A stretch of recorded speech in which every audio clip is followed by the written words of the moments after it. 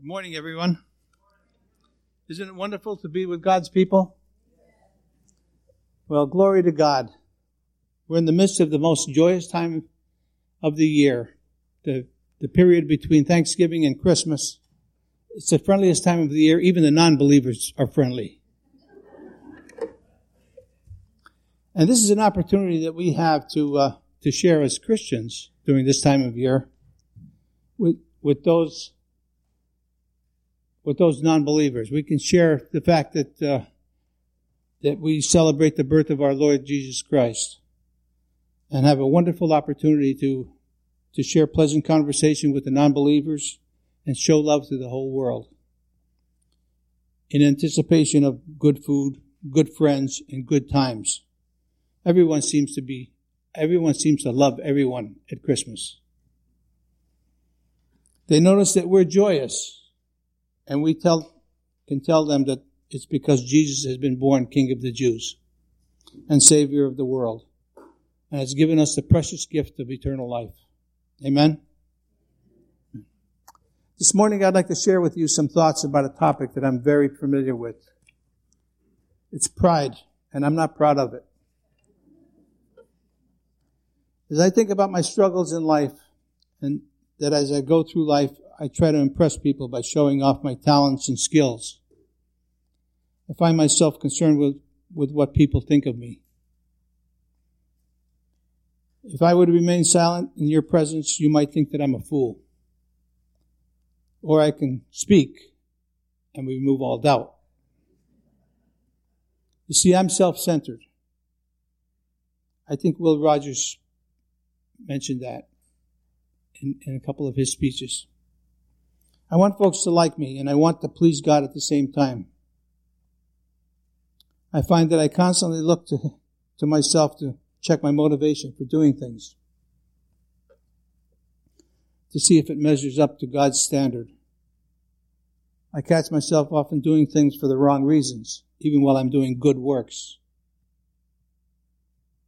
I believe it's safe to say that pride is a big problem in our day. It was always a problem, but it seems that today it's encouraged in every sphere.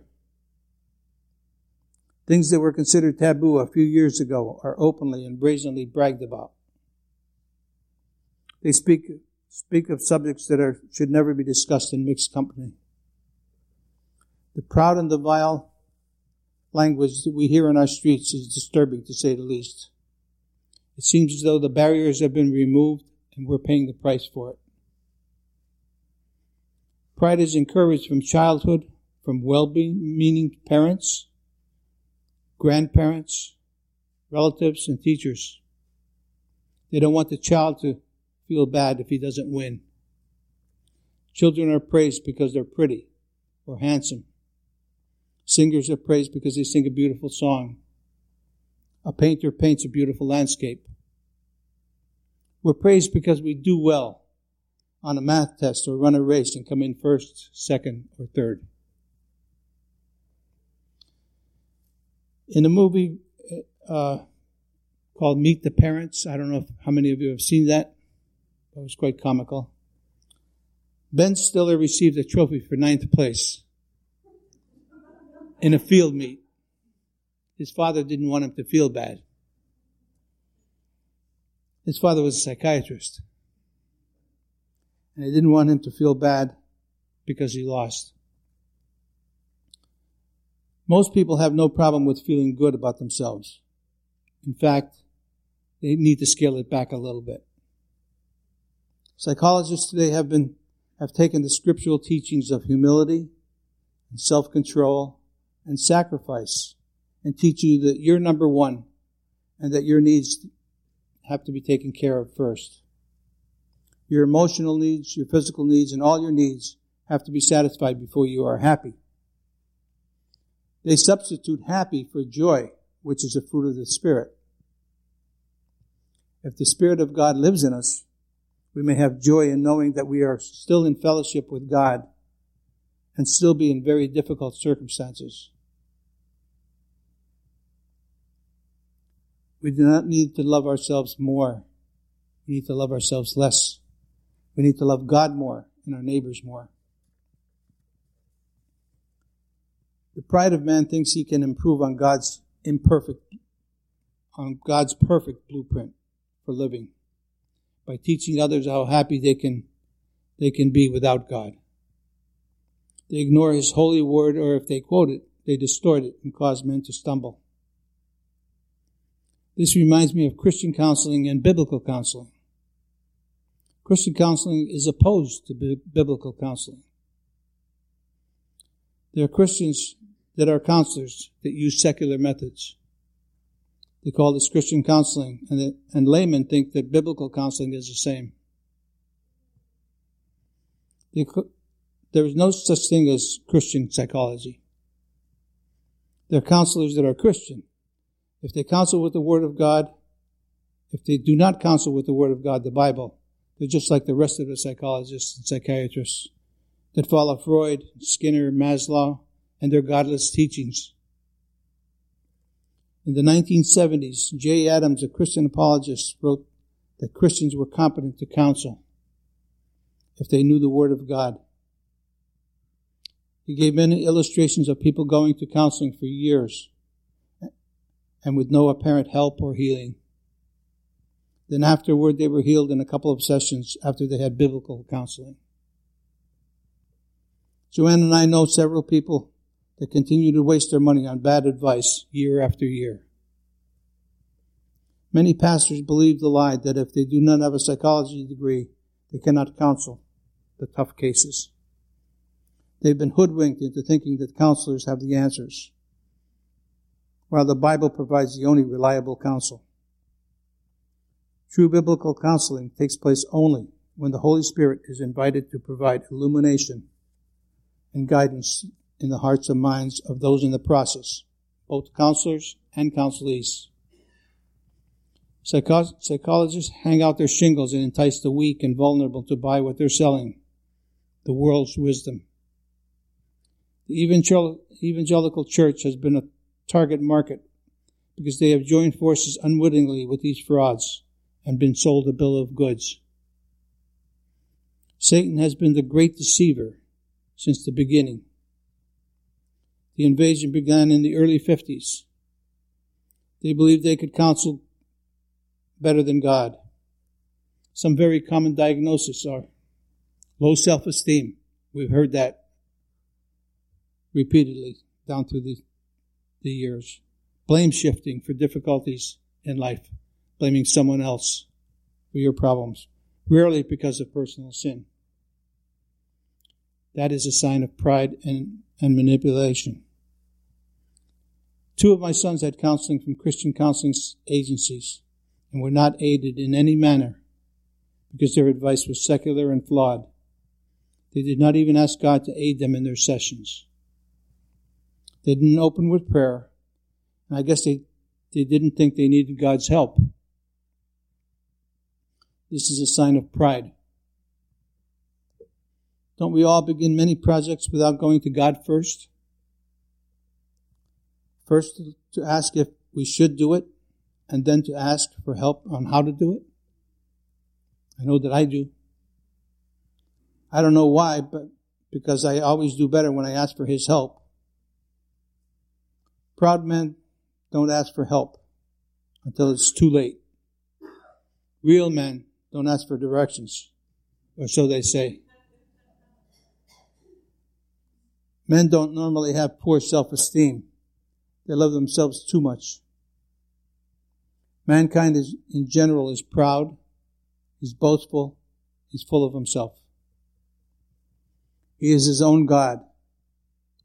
Pride is the first sin mentioned in the Bible. Lucifer was thrown out of heaven for it. The next incident is recorded in Genesis where pride overcame Adam and Eve. And they were duped into thinking that they could be like God. They would know as much as God. I was going to preach on the 7 deadly sins, but you could see that we would be here all day if I did. So let's just address pride, since it's so often the fuel for the other 6 deadly sins. Pride takes the lead in relationships to the other sins. Pride is the seed of greed and gluttony. whereas we think we should have more than someone else. Pride stirs up wrath when we think others should yield to our way of thinking. Sloth occurs when we don't feel we have to earn a living because someone else owes us a living. Lusting after another man's goods or wife or prosperity is a form of pride. We think we deserve these things more.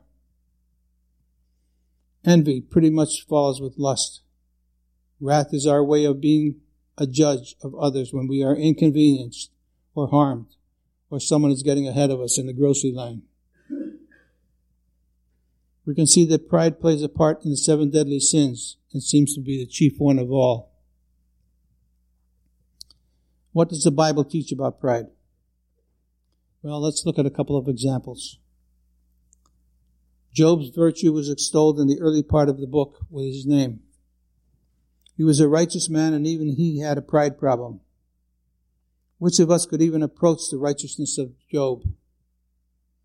When God chastised him, he could not defend himself before God.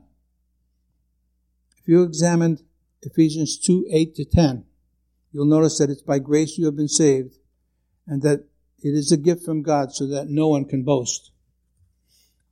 There's no room for pride in the kingdom of God. God had to straighten Job out. David was a man after God's own heart, and he called down God's wrath on those who were prideful and threatening him.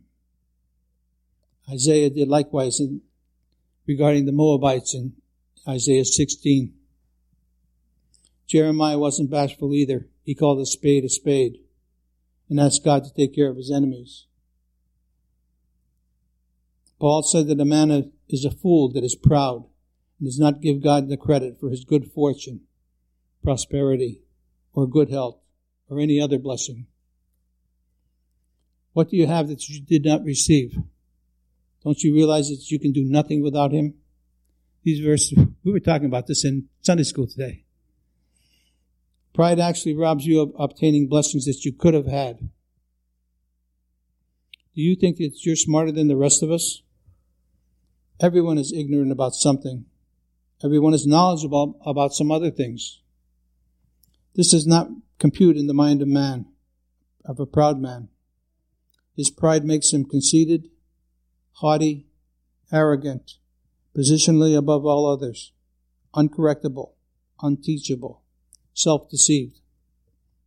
In our modern day culture, there are teachers who change God's word to suit their agenda. They are wise in their own eyes and bring damnation to themselves. In 2 Peter 2:1-3, he says that there are also false teachers among you who will secretly bring in destructive heresies, even denying the Lord who bought them, and bring on themselves swift destruction. They are wicked, manipulative, and abuse power. There's a lot of that going on in our country. We see it in the ministry, we see it in business, we see it in sports, and certainly we see it in the government. The movers and shakers in Washington, D.C. have run this country into the ground, pridefully shredding the Constitution, which is biblically based and void of all sense of decency.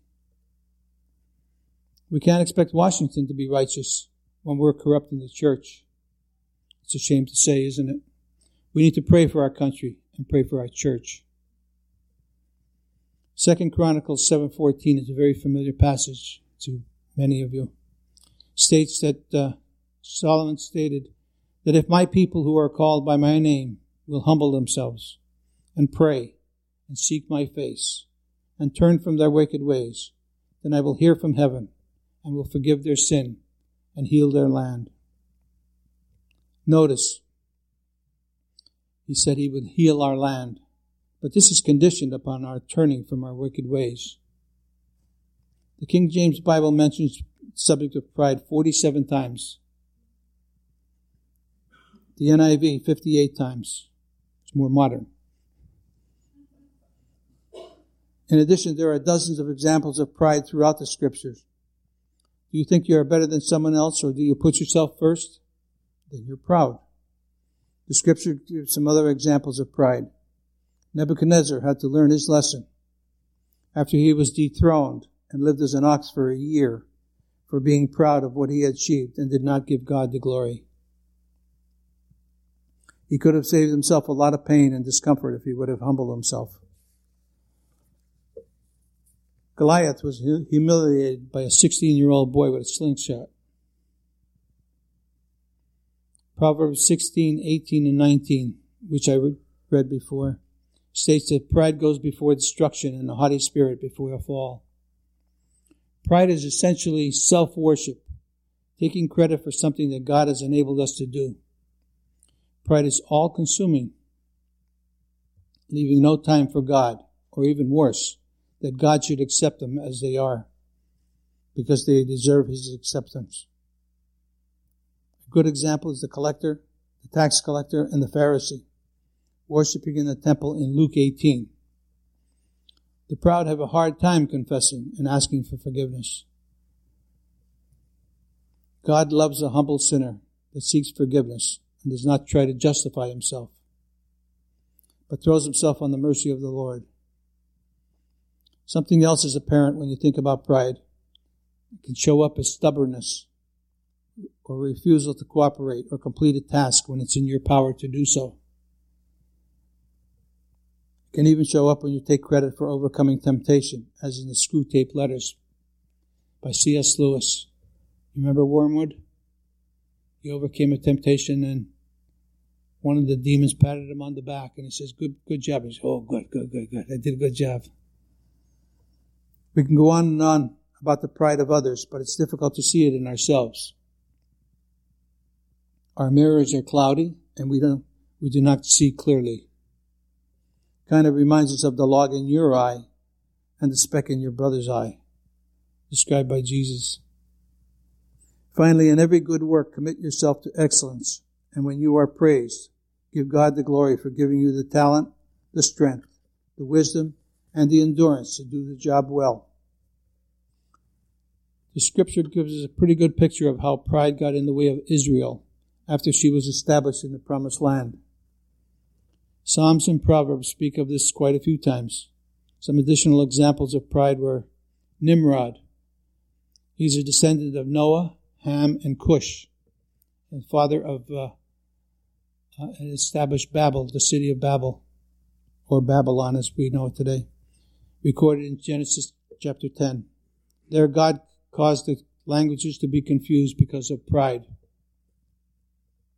And who will not be able to remember that Pharaoh had a real problem with pride and subjected his country to much hardship? Even Aaron and Miriam, Moses' brother and sister, were punished for speaking against God's anointed one. They thought they could lead Israel better. There's no honor in the family. What's that quote? There's no prophet in the house. All right. So you know what I mean. That'll be our homework if we look for it. Yes. Eli was a high priest and judge of Israel. He had two sons who offered an unauthorized sacrifice to God, and they were slain in the same day. Ahab and Jezebel died horrible deaths because of their wickedness and pride. Hezekiah was a righteous king, but he was showing off to the Babylonians about the treasures of Israel.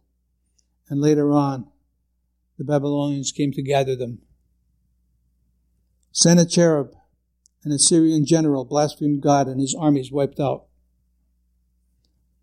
The Pharisees and Sadducees challenged Jesus and he puts them in their place in several instances. Paul warned us not to think too highly of ourselves. He taught us to examine ourselves to see if we were in the faith. In Galatians 5:19 to 21, he lists sins that will keep us out of the kingdom of God. Pride is not listed, but you can see where pride leads to the other sins. In Ephesians 6, we are warned not to take on Satan in our own strength. We cannot defeat him on our own. The Lord will take care of him, but we will put on the whole armor of God and watch him humbled by God. Philippians teaches us to be thankful for all that we have. It all comes from God. 1 Thessalonians 5:2 tells us that the Lord is coming soon, and we should be watchful because he is coming as a thief in the night. They don't announce themselves, do they? If we look around at the world around us, we see the signs of his coming. Earthquakes, floods, pestilence, violence, and the love of man growing cold. Let us humbly serve him in the meantime. The writer of Hebrews tells of Jesus humbly becoming a man and going to the cross for you and me. He was not proud, even though he had every right to be. He was first in all things. He was the most powerful, most knowledgeable, most loving man that ever lived. He had every right to demand our worship, yet he never claimed that right. He gives you that choice. Even in the face of death while being interrogated by Pilate, he did not defend himself. He loved us while we were still sinners and died for us. He was a sacrifice to God for our sins because there was no better sacrifice found anywhere. He was the perfect sacrifice, sufficient in one act and for all men. James said not to boast about tomorrow, for you do not know if you will be alive tomorrow. Who knows what a day will bring? Be careful in counting your riches. Be careful in making plans. Make God a part of your plans and be generous with your resources. Peter told us to be submissive to authority, and John wants us to overcome the world with love. These are all acts of humility, but put pride in your back pocket. It's not a character trait to be exhibited. The book of Revelation outlines the treatment of the wicked and the proud. Don't be in that camp. Don't hang out with that crowd. It's not going to turn out well for them. But instead, rejoice with us who say, "Blessed is he who comes in the name of the Lord." Amen. Let's pray. Oh Lord God, we thank you for being our God and dying for us. Thank you for being the perfect role model for us to imitate. Forgive us for being proud and not loving our fellow man. Help us to forgive others as freely as you have forgiven us. We ask these things in the wonderful name of Jesus. Amen.